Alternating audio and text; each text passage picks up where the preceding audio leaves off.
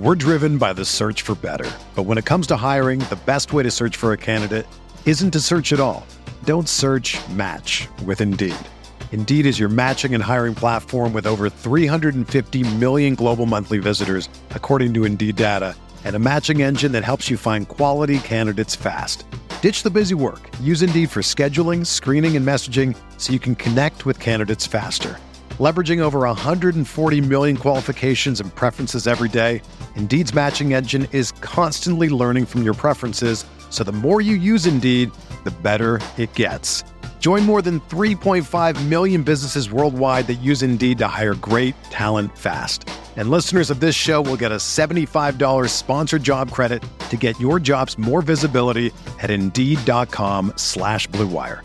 Just go to Indeed.com/Blue Wire right now and support our show by saying that you heard about Indeed on this podcast. That's Indeed.com/Blue Wire. Terms and conditions apply. Need to hire? You need Indeed. This podcast episode is brought to you by Coors Light. These days, everything is go, go, go. It's nonstop hustle all the time. Work, friends, family, expect you to be on 24/7. Well, sometimes you just need to reach for a Coors Light because it's made to chill. Coors Light is cold lagered, cold filtered, and cold packaged. It's as crisp and refreshing as the Colorado Rockies. It is literally made to chill. Coors Light is the one I choose when I need to unwind. So when you want to hit reset, reach for the beer that's made to chill.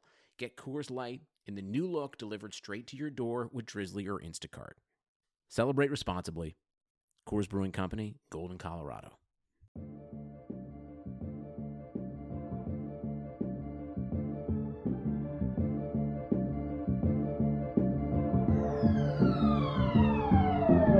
In the hands of Waiters. 3 seconds left for three in the win.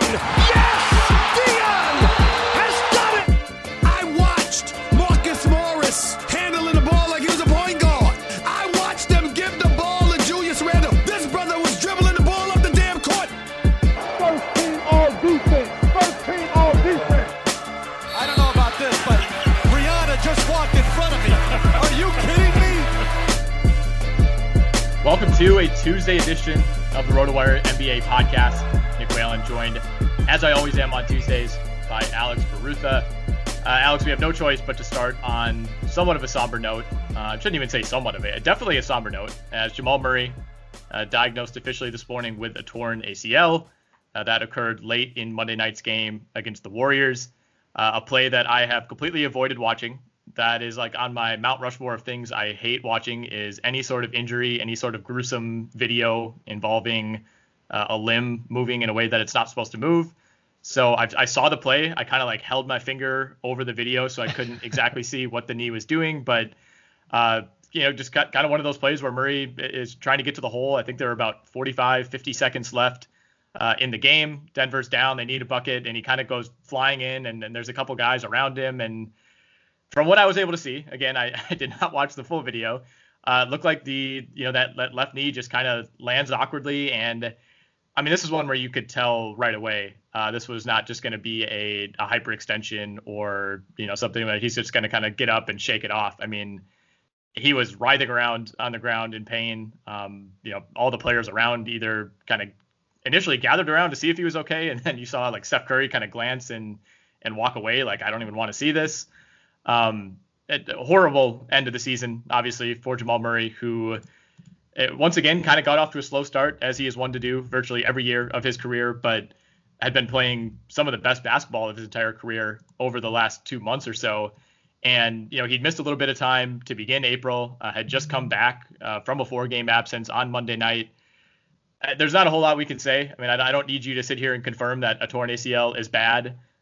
This could obviously linger into next season. That's a whole separate concern. But I mean, from a pure basketball perspective, is it fair now to cross off Denver as a potential title contender, at least for 2021? I think so.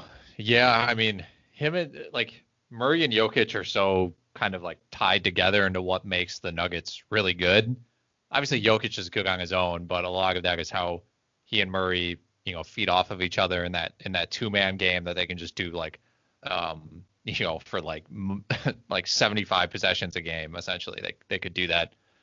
And yeah, I mean, he's their second best player, and there's not many teams that could survive their second best player being out for the season.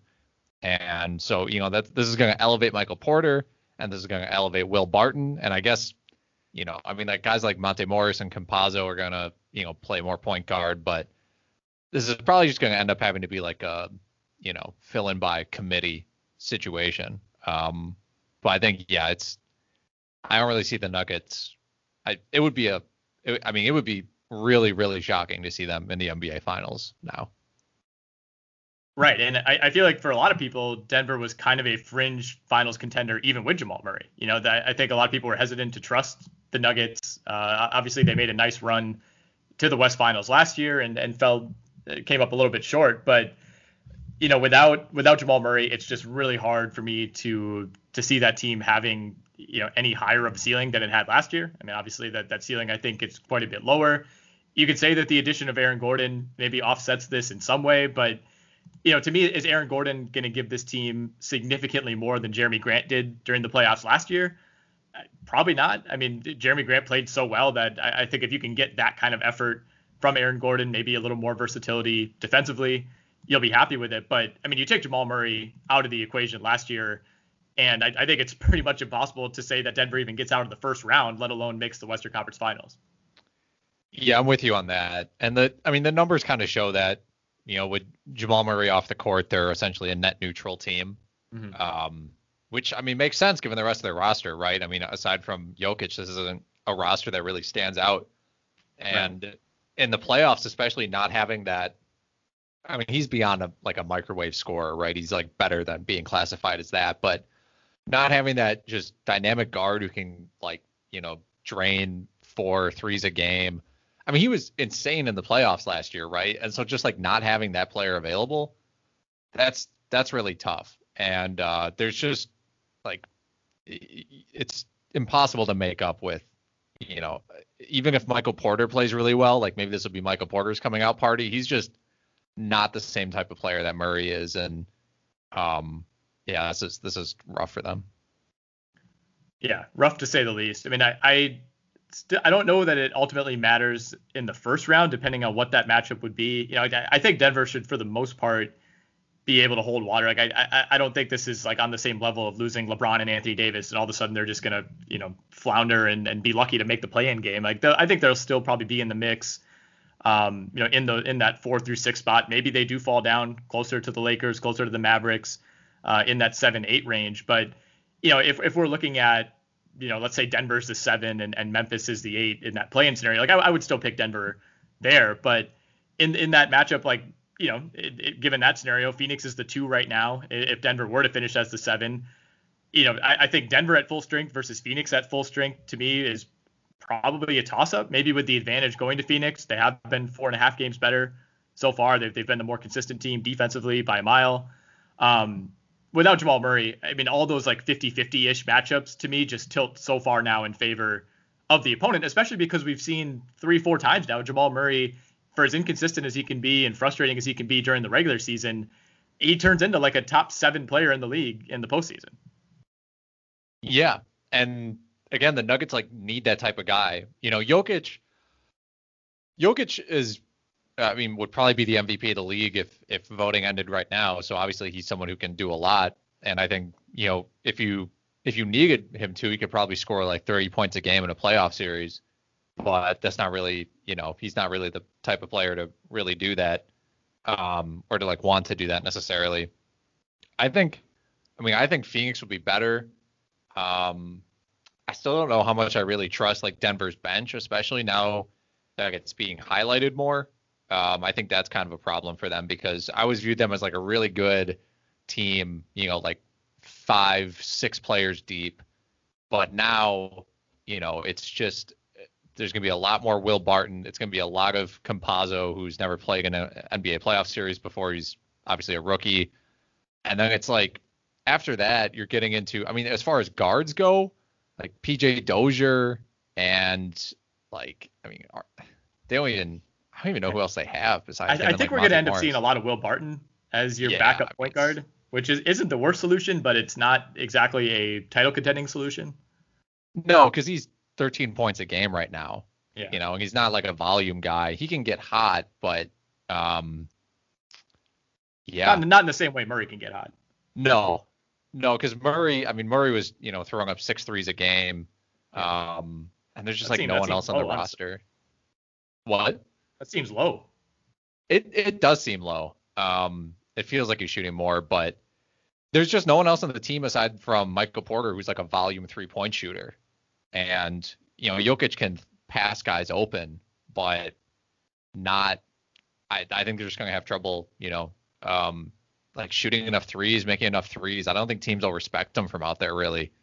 And, I think this allows teams to like hone in on Jokic specifically even more than they already would have. Right. And I think that's probably the biggest issue is not having that secondary guy. And yeah, I mean, it's like you said, you kind of hate to be harsh for lack of a better term, but like, look, when you lose a borderline all-star like that should kind of knock you out of title contention. If you're losing somebody that good, there's not a lot of teams that can lose a player of Murray's caliber and still be a legitimate title contender.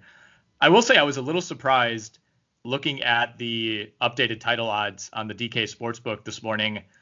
Denver is 22-1, which that number in and of itself isn't that crazy. But when you compare it to the Phoenix Suns, who are number 2 in the West right now, are 4.5 games better than Denver, don't have one of their best players gone for the year with a torn ACL, they're at 28-1. Like, how does that add up? That does not add up to me. The only reasoning would be that Denver has the better like player in between those two teams. They have the MVP candidate, so people might be more tempted to bet on them. But at the same time, I would assume Phoenix to go farther just because they have the better record right now, but they're deeper than Denver, especially now. And I feel like you mentioned if those two meet in a playoff series, which now seems like pretty possible. I feel like I would pick Phoenix with like pretty solid confidence. I think yeah, no question. Yeah. I think I would have maybe picked Phoenix if Murray was fully healthy and was averaging 30 a game over his last 10 leading up to the playoffs. I don't know, maybe these odds aren't updated or something, or I'm like refreshing a Cached page or something. Right. I don't know, but that seems just crazy to me that Denver didn't drop further or that Phoenix hasn't been pushed up a little more. For context, the Clippers are 6-1. The Jazz are plus 850. Miami's 28-1. So like everything else seems normal. Like did something happen in the last few hours with the Suns? Like did Devin Booker disappear from the face of the earth? Like what's the explanation? I don't know. I don't know either. I understand why people have hesitations about the Suns because their lack of playoff experience between Booker and Ayton. But just them, they should still be, I think, higher than or have shorter odds, I should say, than Denver at this point. So where do you stand right now, sticking with title odds, on the Nets or Lakers versus the field debate? Nets are plus 220, Lakers are plus 350. By far the two favorites. Then you get to the Clippers at 6-1, Milwaukee at plus 750, Jazz plus 850. Nets and Lakers are the field. Nets and Lakers. Yeah, I think. Same here. Yeah, for me, I lean so hard towards the Nets at this point. They just not that it's difficult, but they dismantled the Timberwolves today with only Durant available essentially. And they've just been doing this all year, right? Where they just you look at the team and they'll have Harden available. They only have one of the three guys available most of the time, or two of the guys. And honestly, the rest of the team is not that good. When you kind of look, it's Jeff Green, Joe Harris. Joe Harris is good, but it's just a lot of Bruce Brown and Timothy Luwawu-Cabarrot still, and I think Landry Shamet might be slowly becoming the most overrated player in the league. It's really hard for me to pick against them at all. As much as I like Utah, and I think Utah could win the NBA title this year, to pick against LA or Brooklyn is really tough. Yeah, we haven't seen Brooklyn at full strength in forever. They're just trading injuries night to night, and it just doesn't seem to matter. They played so well without Durant, missing 26 games or whatever it was. Kyrie's been in and out of the lineup. They're blowing teams out. Not great teams. Yeah. They blew out the T-Wolves earlier today. They were up 20 at halftime in a game where, Durant is still somewhat limited. Kyrie wasn't there. Harden wasn't there. It just doesn't seem to matter. Whereas, other teams like the Lakers, obviously you're losing your two best players by a mile, but they just look like a completely different team when even one of those guys is out of the lineup. And that, I think, is what's impressed me the most about Brooklyn is you have three guys that are basically capable of leading you to a win over any average to below average team in the league. And I don't think we've really seen that with the Lakers. Like maybe if AD's out, you can still beat an average to below average team. But if LeBron misses a game for the Lakers, they're pretty much losing that game unless you're playing the Cavs, the Magic, the Pistons, the Rockets, or the T-Wolves. Yeah, I just looked up the Nets, what their net rating is. We're driven by the search for better. But when it comes to hiring, the best way to search for a candidate isn't to search at all. Don't search, match with Indeed. Indeed is your matching and hiring platform with over 350 million global monthly visitors, according to Indeed data, and a matching engine that helps you find quality candidates fast. Ditch the busy work. Use Indeed for scheduling, screening, and messaging so you can connect with candidates faster. Leveraging over 140 million qualifications and preferences every day, Indeed's matching engine is constantly learning from your preferences, so the more you use Indeed, the better it gets. Join more than 3.5 million businesses worldwide that use Indeed to hire great talent fast. And listeners of this show will get a $75 sponsored job credit to get your jobs more visibility at Indeed.com/Blue Wire. Just go to Indeed.com/Blue Wire right now and support our show by saying that you heard about Indeed on this podcast. That's Indeed.com/Blue Wire. Terms and conditions apply. Need to hire? You need Indeed. When any of Kyrie, Harden, or Durant is on the court, and that's basically either one of them or some combination of them, and it's +8. It's just you only need one of them on the court to be an elite team. Is kind of what this is proving, or just any combination of them. So even the Lakers historically have not been they're no LeBron, but AD on the court minutes have not historically been very good. They've kind of been like an average team when it's just AD out there. And so, yeah, that's just not the case for the Nets. Speaking of the Lakers, I think it was on Saturday, Woj reported that Anthony Davis is probably about 2 weeks away, LeBron about 3 weeks away. We'll see. There continue to be, I feel like every now and then I hear someone say, like, what if AD just never comes back? I think most recently it was Mark Spears who hinted at that on an ESPN pod this week. And I think a lot of that has to do with, Anthony Davis probably watching Kevin Durant come back a little too early from a very similar calf injury and immediately tear his Achilles in the 2018 finals, or 2019 finals. And I totally understand that. I don't think Anthony Davis is going to sit out the rest of the year, but if you're the Lakers, there's no reason whatsoever to rush him back. Looking at the Lakers' upcoming schedule, they play Charlotte tonight, and they're catching the Hornets without 4 of their regular starters. No Rozier, of course, no LaMelo, no Gordon Hayward, PJ Washington, also sitting out that game. So a very, very winnable game tonight against Charlotte. But after that, it's Boston, Utah, Dallas, Orlando, Washington, Sacramento, Toronto.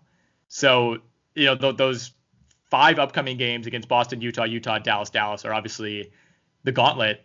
And the Lakers have done just well enough to kind of keep themselves out of that play-in territory for now. They're 3.5 up on Dallas, which is currently the 7th seed. That could change very quickly. I mean, there's a good chance they lose both games to Utah, which is basically run over any inferior competition this year. And there's a pretty good chance you lose both to Dallas. If that's the case, I mean, they could very easily be tied or in sole possession of that 7 seed by the end of next week. Yeah, I mean, I think you would expect the Lakers to go 500 across this stretch, that you outlined. And yeah, I mean, especially since Dallas, they play Dallas, who is below them. Dallas is 7th, so if you lose 2 to Dallas, they jump up. Portland's healthy now. Yeah, I mean, this is looking pretty bad for the Lakers. I think if you can just go 1-4 against Boston, Utah, Dallas, you feel okay about that. Seriously. Or maybe you hope that the Jazz sit Donovan Mitchell for one of those games. I don't know. That's gotta be the hope, and then you just try to get I mean, even against Sacramento, I mean, Sacramento kind of favored in that game. So, and Toronto, as bad as they are, I mean, I feel like they aren't going to be like, they might be healthy by then, actually. Well, here's the thing. You want to get to those final 4 games, the Magic, the Wizards, the Kings, and the Raptors. And from there on, the schedule's like 50-50 hard games versus easy games. But you want to get to that 4-game stretch not feeling like you have to win all 4, right? You don't want to enter that on a 6-game losing streak. Right. Yeah. I mean, I think this is really kind of like I've heard, I was listening to Zach Lowe's podcast, and he said that, most places have the Lakers finishing around 5th. Mm-hmm. Seems kind of optimistic. Honestly, they're 5th right now. And I think expecting them to go 500 the rest of the year without AD and LeBron, or for however long AD and LeBron are out, is like kind of optimistic. I think they are a below 500 team, just kind of like in general. I mean, I think that's very optimistic about what those guys are going to look like when they come back. Yeah, that's assuming that they hit the ground running and just start reeling off wins. And yeah, I mean, they're probably at Davis, at least you would think, would have a minutes limit for a couple games, and he's not like, Davis has never really been a guy that's just super dominant individually. It's like they're not. If the Lakers with LeBron and Davis, let's say they played 3 games since coming back from injury, are playing at Phoenix or at Utah, like that's still a 50-50 game at best. It's not like they're going to be magically favored by 10 in every game once those guys are back. Yeah, and if you look at the very end of the Lakers schedule, there are 1, 2, 3, 4 back-to-backs. Mm-hmm. So like 8 games. Like I don't think Anthony Davis is playing in half those games. Yeah. And obviously it's a lot of like, 3 games in 4 nights or 3 games in 5 night scenarios at this, like for every team, at this point it's like that. And so like even when LeBron and AD do come back, it's just like how many, like you mentioned, how many minutes are they actually playing? How many games are they actually going to play here? Like I think the Lakers are going to be throwing out this lineup that they've had for like, even when AD and LeBron are back, like a third of those games. Right. So they could easily end up in the 7 or I maybe below, and end up in the play-in. It's going to be interesting to see how hard they push to avoid 7th, because they'll have a chance. Like you said, they finish out the year with 3 back-to-backs in their last 7 games, if I'm doing the math right. So, their last 4 games are a back-to-back against the Knicks and the Rockets, and then a back-to-back against the Pacers and the Hornets. They'll be favored in all 4 of those games. If they're tied with the Mavericks with 2 games left, it's hard for me to imagine like the Lakers, can win game 82 or 72 and avoid the play-in, but it's the second night of a back-to-back. Like I can't imagine they would sit Davis for that game. That would be tough. I think you really do want to avoid that play-in. So I think the play-in is back-to-back days too, right? So like you would be avoiding a back-to-back, but then you'd just be setting yourself up for another back-to-back. Right. Yeah. So the play-in structure, by the way, I kind of need a refresher on this because it is different from the bubble last year. The 7 seed plays the 8 seed. The winner of that game gets the number 7 seed. Whichever team wins. It's just a 1 game. Whichever team wins that game gets the 7 seed. The 9 seed plays the 10 seed. The loser of that game is eliminated. So the loser of the 7 versus 8 game plays the winner of the 9 versus 10 game, and the winner of that game is then given the number 8 seed. So it's not a series or anything like that. You have an advantage being the 7 or the 8. You have to lose twice to get eliminated. But very doable, especially when you look at the Eastern Conference, where, I mean, there are legitimately 10 teams right now that could be involved in this play-in scenario. The Cavaliers, who are 15 games under 500, 19-34, are currently 3 games back of the 10 spot Chicago Bulls. I mean, there's really very little separating the 12 seed Wizards from the 9 seed Pacers right now, or even the 8 seed Knicks from the 11 seed Raptors. Like, I don't think, like, in the West, if you're the Lakers and you're playing, let's say you're playing the Spurs or the Warriors or the Grizzlies in that play-in, like, you feel pretty good about your chances. It'd be kind of disastrous if you lost that game. In the East, like, whatever 4 teams finish at the bottom, I don't think there's necessarily going to be like a clear favorite among that 4. Like, any of those 4 could grab those final 2 spots. Yeah, I think so. Like, it's, especially since some of the more established teams are playing so bad, right? Like the play, it's pretty realistic that the play-in scenario could end up being Raptors Celtics. And like, is that something like, could you have imagined that at the beginning of the year? Right. And I think, I mean, that would be kind of hilarious to me. That's like an extreme desperation series. It's like, no, trust us, we're actually good. I mean, I don't think the Raptors care as much anymore, but right. I'm sure if they were, I mean, if you end up in the play-in, you're going to try to win, I think, and like play in the playoffs. Yeah, we've never seen a team tank the play-in. That would be something. That would be new. Try to slide into the lottery. Yeah. No, for the Raptors, like that would be a victory at this point, right? If you're in the play-in with how terrible this season has gone, the injuries, the deadline madness, not trading Lowry. I mean, they're in 11th right now. Like I feel like if you can just get to the play-in, you know, all the experience that they have, they'd probably feel pretty good about their chances. Whereas for Boston, I think it would be really disappointing and all the pressure would be on them to not get knocked out. Whereas Toronto, you're just kind of playing with house money. Yeah.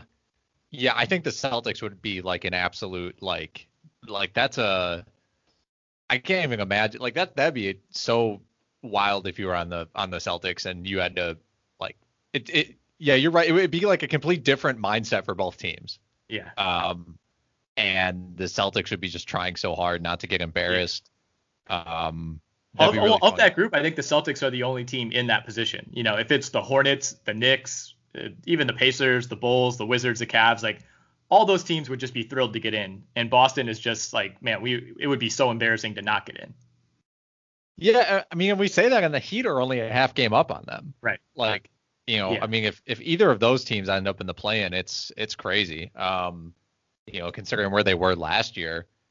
And you're right. I mean, it's like 10 teams. I think like a really funny scenario would just be like the Hornets versus Raptors in the play-in, and just like LaMelo Ball comes back, and he's like, LaMelo Ball is the person who puts the final nail in the coffin of like the Raptors run in the playoffs of like all people and of all franchises. It's LaMelo Ball. So now that we're almost exactly 75% of the way through this season, and we can actually talk about the play-in in somewhat definitive terms.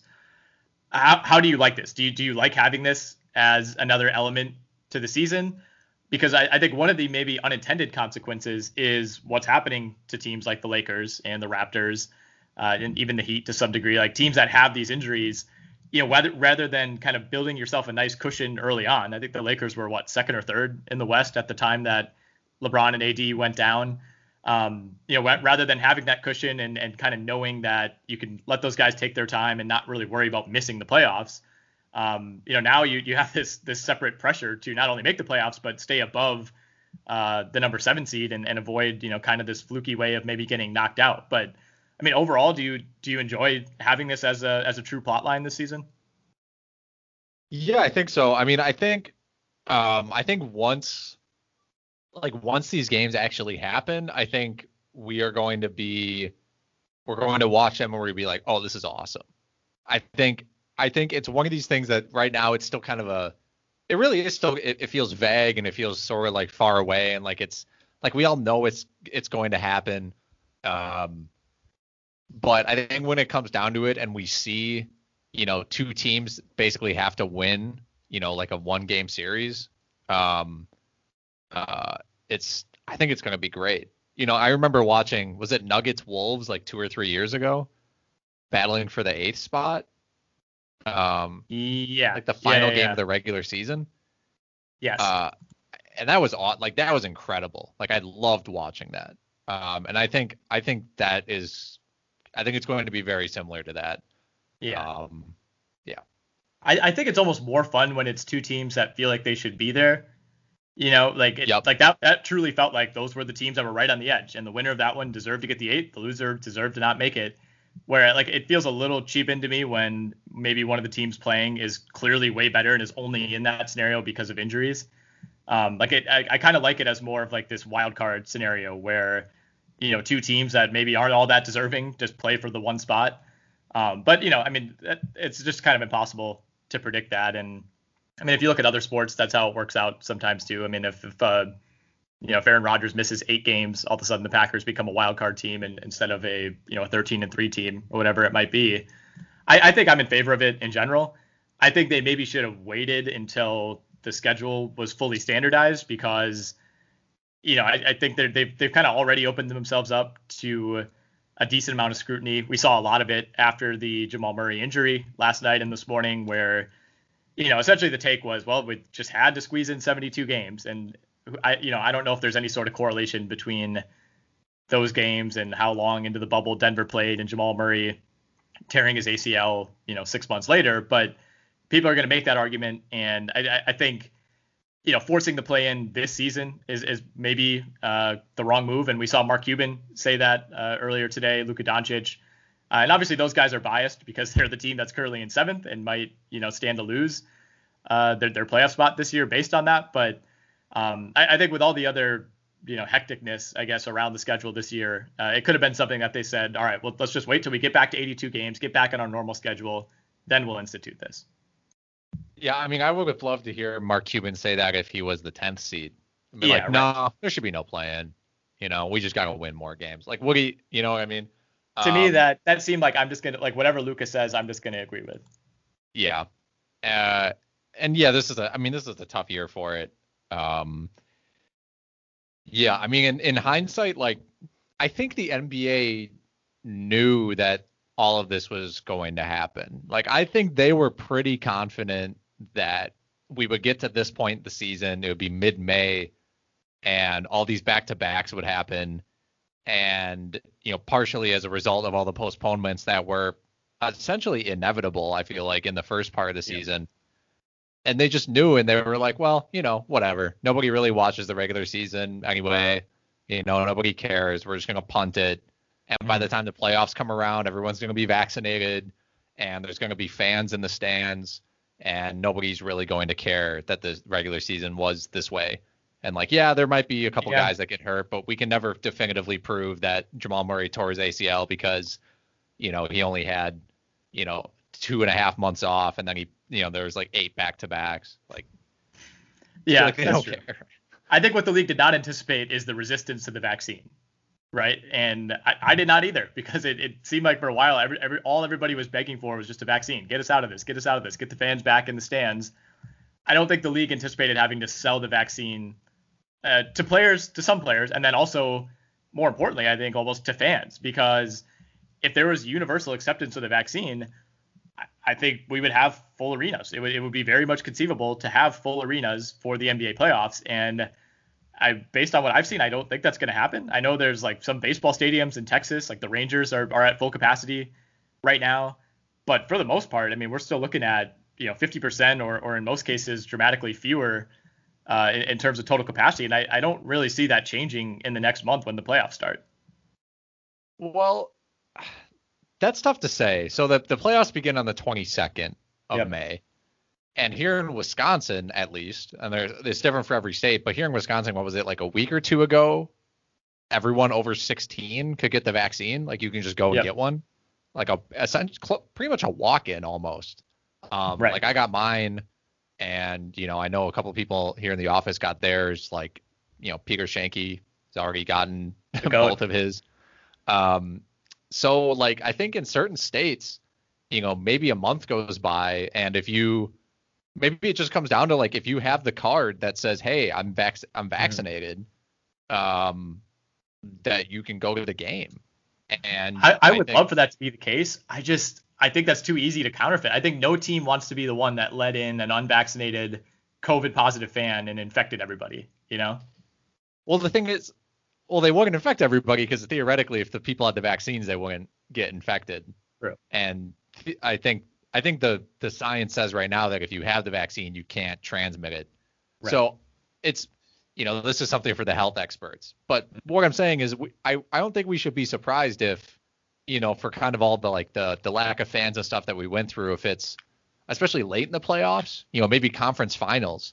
If Milwaukee's in the conference finals and everybody in the state has been able to get a vaccine for 2 months, it becomes harder for the league and the people in charge of Fiserv Forum to be like, no, we can't. Yeah. We still have to do 20% capacity, when the vast majority of people who would be coming to a game will either have the vaccine or, would be have less of a risk of getting it.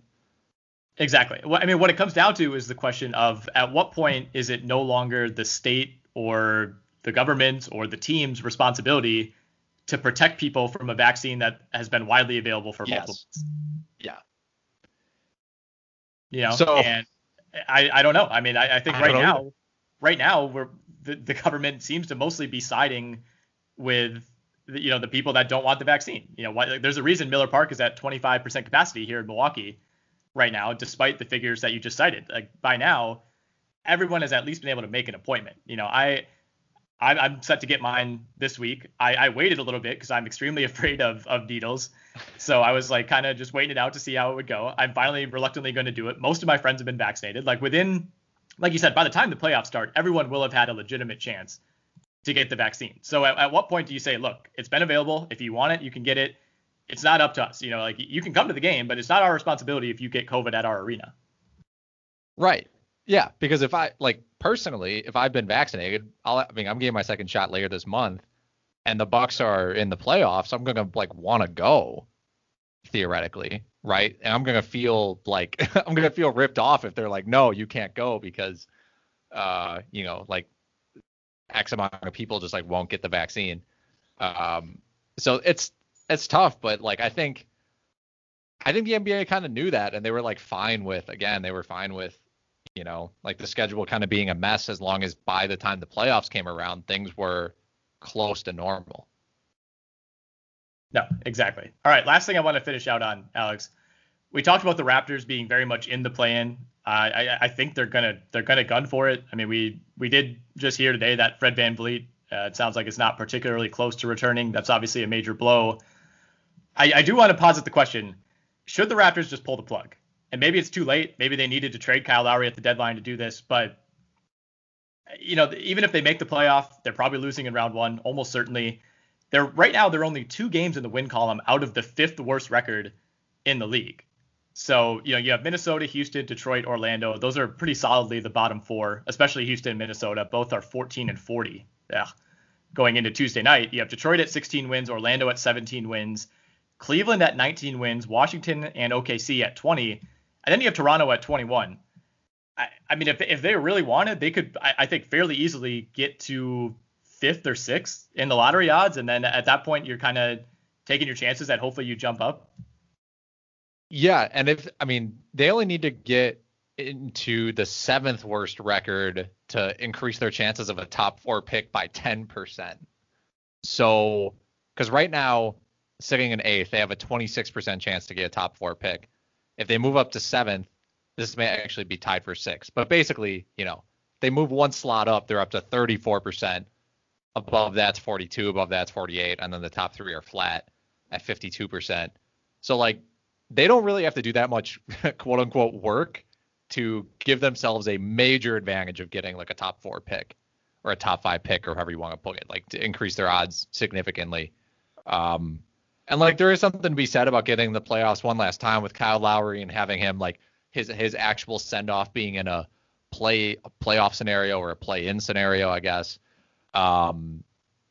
So yeah, I can see both arguments for it, but I think it would be ultimately advantageous for them to pull the plug because if they get in the playoffs, I don't really expect them to. I do not expect them to get to the conference finals. And if they did, I would expect them to get annihilated. Yeah, I just don't know what the upside is. And I think being able, if you get the 6th or 7th pick, chances are you're not landing a franchise changer at that spot. But if you jump up to the 3rd or 4th pick in this draft, there's a chance that you can really reload. You probably part ways with Lowry this offseason, or maybe you sign him to another short-term deal and you get another franchise piece to pair with, Pascal Siakam, OG Anunoby, Gary Trent has looked really good. Malachi Flynn looks really promising. This team isn't necessarily going to just have to shift into a rebuild. Once Kyle Lowry moves on, I think they got their title. That buys them a little bit of a window, but at the same time, I think they're in a position where they can reload instead of have to actually rebuild. Yeah, they are in more of I don't think they can full tank because VanVleet and Siakam are both 26. Or at least this is their age 26 season. Siakam's actually 27 now, which is hard to believe, actually. So yeah, I mean, they can't. A 5-year plan for them to like rebuild seems kind of tough when you have guys who are 26 who have already been NBA champions. That seems like tough to sell. So I mean, they'll have plenty of cap room once Lowry's off, right? I mean, they got rid of, Gasol and Ibaka. They might be able to make some moves. Yeah, they're not in a bad spot at all. And again, getting that title in 19 buys you such a nice window, especially for a franchise that had never had one and has only been around for like 25 years. I think they built up enough goodwill that you can kind of do whatever you want. But it's a nice, unique situation to be in where you win a title and you don't have to gut your roster and go all in for that one title. Obviously, you lose the key player in that run in Kawhi, but they didn't have to make like a massive trade that means you're going all in for 1 year and then you're willing to rebuild for the next 5. So it's going to be interesting. I mean, if Van Vliet misses 10 more games and Lowry, tweaks his knee or ankle again, maybe they just kind of automatically fall back into that territory. Yeah, that'd be pretty possible. They already have too many like Malachi Flynn, DeAndre Bembry minutes, even when those guys are healthy. Yeah, no, exactly. All right, man, we got to wrap it up. Kind of a small slate coming to us on Tuesday night. Only 7 games today, which by second half of the 2021 NBA season standards is extremely low. We got 12 games on Wednesday. It's been pretty hectic for us here at RotoWire in terms of tracking news and lineups when the entire Oklahoma City Thunder roster is questionable on a game-to-game basis. I think the Lakers, what do we say, had 7 guys questionable coming into tonight's game. I think the condensed season is starting to add up. Everyone is talking about magnesium. It's all you hear about. But why? What do we know about magnesium? Well, magnesium is the number one mineral that 75% of Americans are deficient in. If you are a woman over 35, magnesium will help you rediscover balance, energy, and vitality. Magnesium supports more than 300 enzymatic reactions in your body, including those involved in hormonal balance. From functional medicine doctors to mental well-being and female hormone experts, we all know that magnesium is the one mineral to improve all aspects of well-being and health. But which one? Magnesium Breakthrough from Bioptimizers, the trusted choice recommended by leading experts with 7 best-absorbed forms of magnesium to ensure your body receives the support it needs for overall well-being. Go to bioptimizers.com/balance today and use code BALANCE10 for 10% off. Support your journey to wellness at bioptimizers.com/balance. Magnesium Breakthrough from Bioptimizers, your foundation to optimal health and vitality.